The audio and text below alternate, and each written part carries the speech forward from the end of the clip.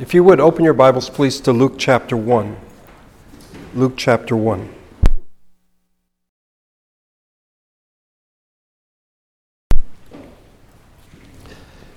In the Gospels, we have 4 Gospels. Only 2 of them include accounts of the birth of Jesus.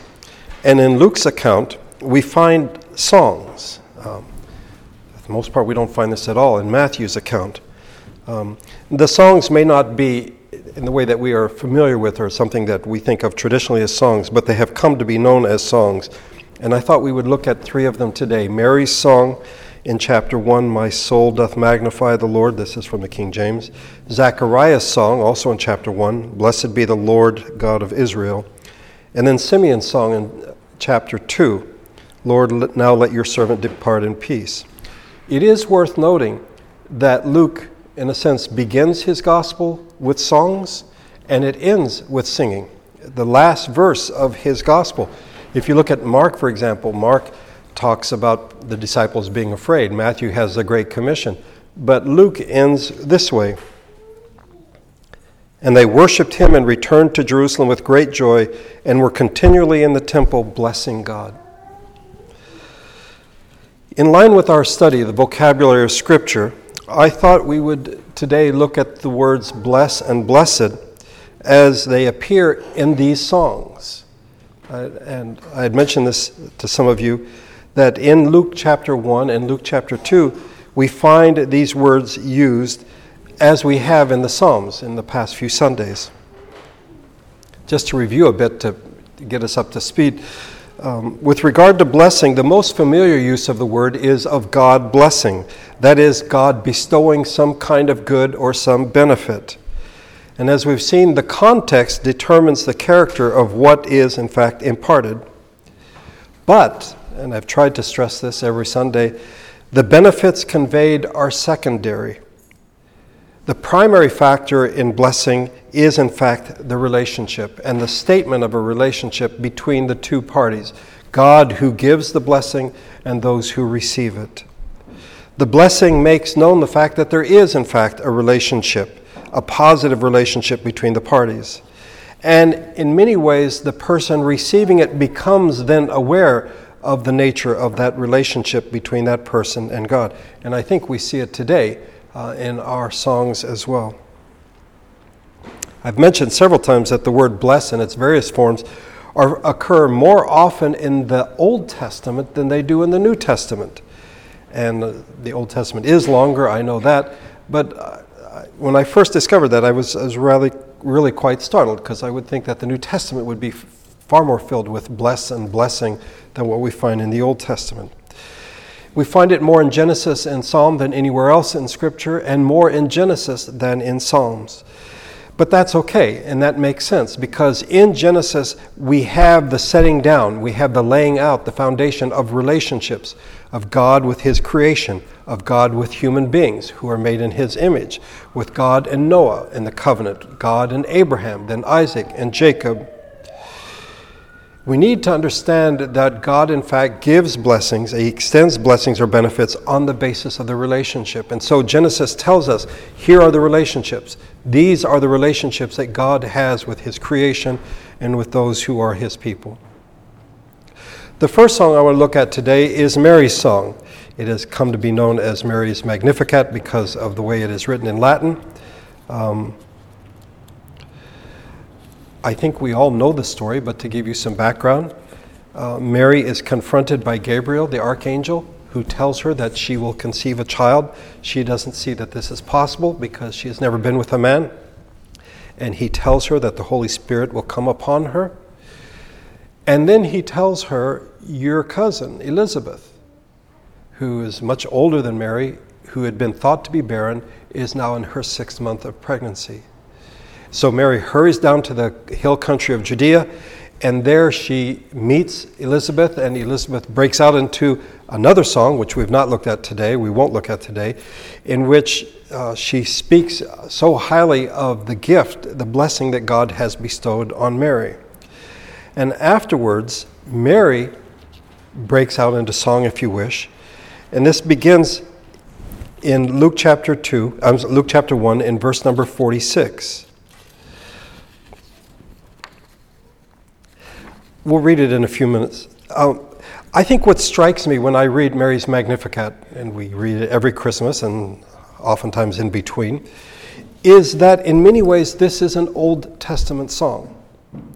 Many people like to hear it as a New Testament song, as though when Gabriel told her that you're going to have a child and he's the Son of the Most High, that Mary automatically knew everything that we know from the Gospels. That Jesus would grow up to be wise, that he would be a teacher, that he would heal people, he would raise people from the dead. And if that is what she knew, then I think that would have been seen in her song. But what we hear in her song, in fact, is quite Old Testament. There are those, in fact, who argue that the pattern of her song comes from a song in the Old Testament, Hannah's song in 1 Samuel chapter 2. The idea of breaking into song because God has blessed one, God has extended some benefit to someone, is not new. We see it after Israel comes through the Red Sea. Moses breaks into song, the Song of Moses, which, by the way, is mentioned in the book of Revelation, that in heaven they sing the Song of Moses.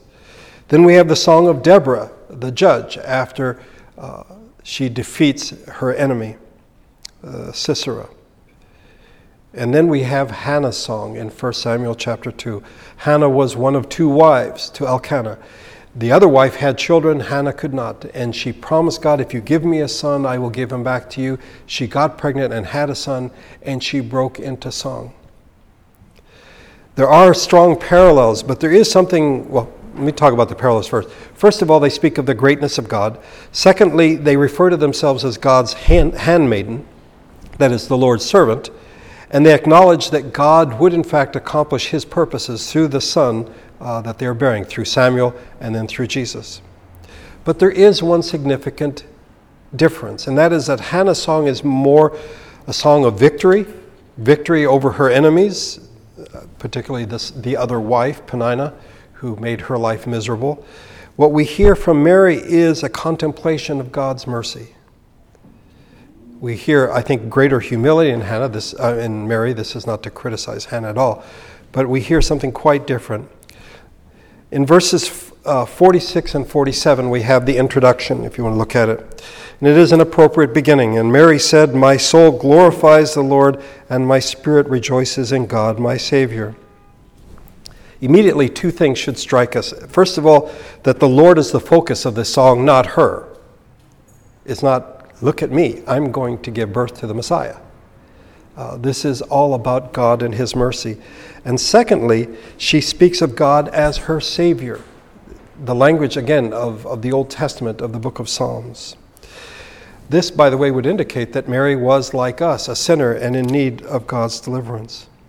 Verses 48, 49, and 50, the reason for praising God, for he has been mindful of the humble state of his servant. From now on, all generations will call me blessed. For the Mighty One has done great things for me. Holy is his name. His mercy extends to those who fear him from generation to generation. Simply put, Mary here praises God for what he has done. He has been mindful of the humble state of his servant. He has blessed her. He has bestowed a benefit, a good on her. He has done great things for her. He has extended his mercy to those who fear him. And then Mary in the next verses shifts from her thankfulness to a contemplation of who God is himself. Verses 51 to 53, he has performed mighty deeds with his arm. He has scattered those who are proud in their inmost thoughts. He has brought down rulers from their thrones, but has lifted up the humble. He has filled the hungry with good things, but has sent the rich away empty. Simply put, God has reversed the situation of many. He has gone contrary to many human values. The proud who lift themselves up are brought down, and those who are humble are lifted up. Those who are hungry are filled with good things. They are blessed, if you wish, and those who are rich are sent away hungry. I think these verses help us understand what Mary means when she refers to herself as blessed. Not I'm special, but I am blessed. I am one who was in need, and God extended grace and mercy. She is humble, has been lifted up, hungry, and filled with good things. I would remind you, we've seen in this series, who is called blessed in the Sermon on the Mount? the poor, those who mourn, the meek, those who are persecuted. And so when Mary calls herself blessed, there's no chest thumping, if you wish, saying, I'm really, really special. This is, look at what God has done for me. And then in verses 54 and 55, the availability of God's mercy in every generation. He has helped his servant Israel, remembering to be merciful to Abraham and his descendants forever, even as he said to our fathers. Even as one who is blessed, on whom God has shown great grace, Mary does not think only or primarily of herself, but of God's mercy that has been extended to his people. And so in a sense, being blessed doesn't make Mary special. She doesn't see it that way. Rather, it points out that God has shown her mercy as he will show his people. She belongs to the people of God. The second song is Zechariah's song, and you may know the story as well. Zechariah and Elizabeth could not have children, and then he is confronted by Gabriel when he is in the temple serving and told that he will have a son. Because of his unbelief, Zechariah is not able to speak. He is not able to speak until John is born. And when it comes time to name the son, Elizabeth is told, we will call him John. And people are like, it was the custom to name after someone in your family. You don't have anyone named John. And she says, no. They ask Zechariah, what should we call him? And he writes down John. And then we are told immediately his mouth was opened and his tongue loosed, and he spoke, blessing God. I would point out that in contrast to Mary's song, Zechariah blesses God. And again, I would remind you that the benefits received are secondary, and the primary focus is the relationship. This is why, as we've seen, we can bless God. We cannot, in fact, convey any benefit to God. And yet in Scripture, time and time again, and here with Zechariah, we read of people blessing God. Well, what can that possibly mean? Well, some translations have helped us out of our dilemma by translating the word bless as praise. It is something that we return to God. It is our response to what God has done for us. He has, in fact, blessed us, given us many benefits, and in turn we praise him for what he has done. And we can do this not because we are powerful or because we are special, but because we are in relationship with God. We are his people. And he begins the process of blessing us, and then we in response praise him for what he has done. Verses 68 to 70, and here I'm reading more from the ESV than NIV, but you can follow along. And his father Zechariah was filled with the Holy Spirit and prophesied, saying, Blessed be the Lord God of Israel, for he has visited and redeemed his people, and has raised up a horn of salvation for us in the house of his servant David, as he spoke by the mouth of his holy prophets from of old. Zechariah begins his song with a common way that we find in the book of Psalms, in the various Psalms. He speaks of what God has done, and therefore he blesses God. Blessed be the Lord God of Israel. God has visited his people. He is redeeming his people. He is presenting a Savior, a horn of salvation, and God is fulfilling his word that was spoken to the prophets. I do find it interesting.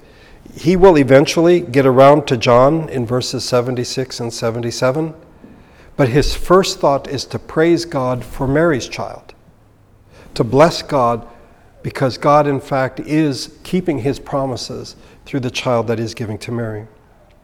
Verses 71 to 75, the great deliverance, that we should be saved from our enemies and from the hand of all who hate us, to show the mercy promised to our fathers and to remember his holy covenant, the oath that he swore to our father Abraham, to grant us that we, being delivered from the hand of our enemies, might serve him without fear and holiness and righteousness before him all our days. Again, simply put, God keeps his promises. And then he speaks of his son, verses 76 and 77. And you, child, will be called the prophet of the Most High, for you will go before the Lord to prepare his ways, to give knowledge of salvation to his people and the forgiveness of their sins. I can't help but think that if I had been doing this, I would have started out with John. And I've actually been thinking, as I was preparing this, thinking of the various children we have here in our congregation, that if in fact I was asked to write a song about any of the children, I'd begin with the oldest one that we have, that's Lucy, and I would probably start out with something like Lucy, oh Lucy. Or Marcus is next, Marcus, oh Marcus. Or Addie, oh Addie. Or Gracie, oh Gracie. I would start with them. And if you do an outline of this, John is like the third point down of a 4-point prayer or song. It's like the third verse. That's not where Zechariah begins. He begins by blessing God. He has received the benefit. No question, he has a son in his old age. But he begins by blessing God. He's pleased enough to mention his son, and we're glad that he does at this point. But he sees John in the context of God's mercies toward his people. John is not the center of things. John is to be seen in the context of God's great mercies extended to his people. And then the last two verses are of the messianic salvation. Because of the tender mercy of our God, whereby the sunrise shall visit us from on high to give light to those who sit in darkness and in the shadow of death, to guide our feet into the way of peace. God's salvation is portrayed in two ways, as light and as peace. Those who are in darkness, the light will shine. And we have seen often enough in our studies of Scripture that peace means making things right, putting things as they ought to be. And this is what drives Zechariah's song.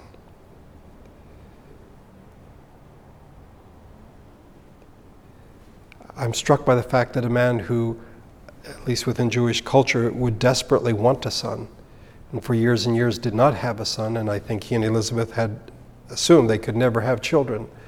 And then finally here is a son in their old age. And yet as he blesses God, as he praises God, his priorities are right. The third song is found in Luke chapter 2. And this happens after Jesus is born. It came time for purification according to the law of Moses. And so they brought Jesus up. Mary and Joseph brought him to Jerusalem to present him to the Lord. As is written in the law of the Lord, every male who first opens the womb shall be called holy to the Lord. And to offer a sacrifice, according to what is said in the law of the Lord, a pair of turtle doves or 2 young pigeons. At least 3 things are worth mentioning here. First of all, Mary and Joseph kept God's commandments. They did as was expected according to God's law. We live in a time when people think that they are so special that they are no longer bound by convention. And one would think, if anyone could say, hey, I've done my part, I don't have to keep any more rules, it would be Mary and Joseph. And yet we find this righteous couple doing what God expects. The second thing I'm struck by is that they were poor. And the third is that they needed atonement. And this comes from Leviticus, where we are told when a woman goes for purification, if she cannot afford a lamb, then she shall take 2 turtle doves or 2 pigeons, one for a burnt offering and the other for a sin offering, and the priest shall make atonement for her, and she shall be clean.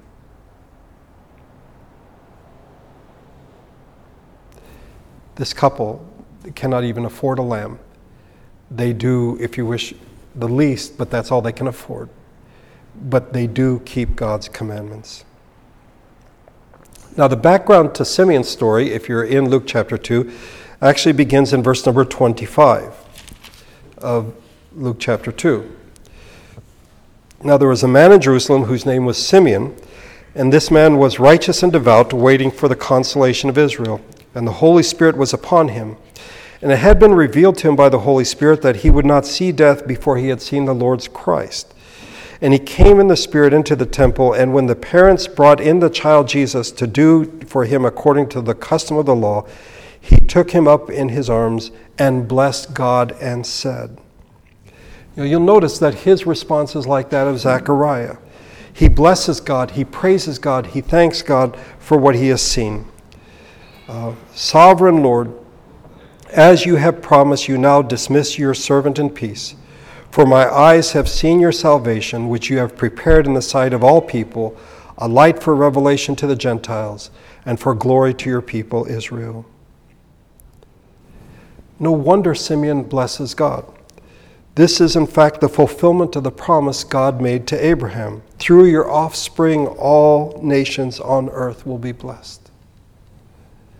In all of these songs, I'm struck by the fact that each one of them could in fact have focused on themselves. And certainly Mary says, from now on people will call me blessed, and Zechariah is grateful for the son God has given him. But in each of these songs, the focus is on what God is doing for his people. And for Simeon, here he is in the temple, the center of Judaism, of Jewish worship, and he gives thanks that God is in fact providing a light for the Gentiles. He remembers the promise that God made to Abraham, that it isn't just for the Jews, but it's for all people on the earth.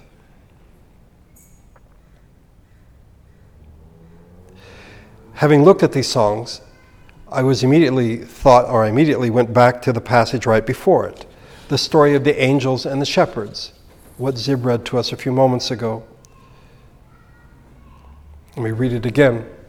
And there were shepherds living out in the fields nearby, keeping watch over their flocks at night. An angel of the Lord appeared to them, and the glory of the Lord shone around them, and they were terrified. But the angel said to them, "Do not be afraid. I bring you good news of great joy that will be for all the people." This is what Simeon tells us. "Today in the town of David, a Savior has been born to you. He is Christ the Lord. This will be a sign for you. You will find a baby wrapped in cloths and lying in a manger."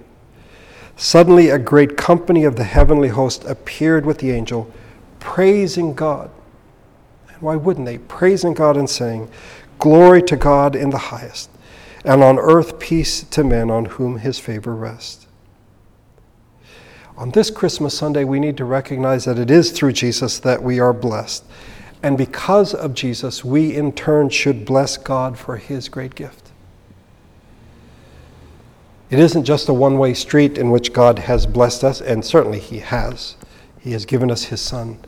But in response, we are to be thankful. We are to bless him. We are to praise him for the unspeakable gift of his Son. Let's pray together.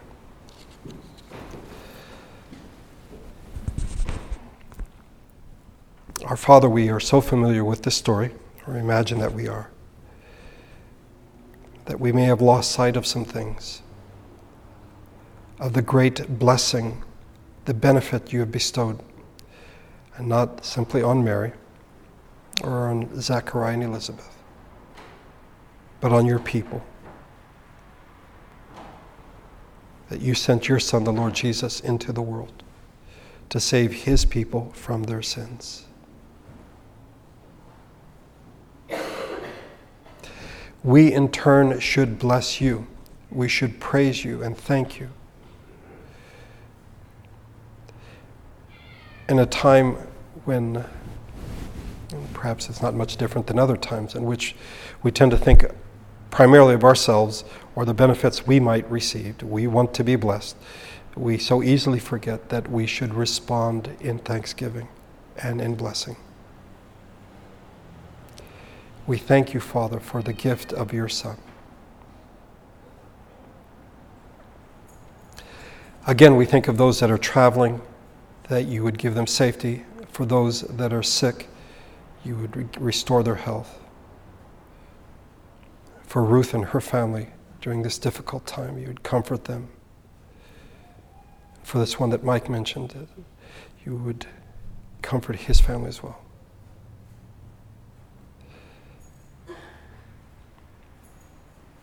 May your Spirit and your grace go with us. May we be thankful for what you have done for us, for your great gift, the gift of your Son. And it's through your Son, the Lord Jesus, that we pray. Amen.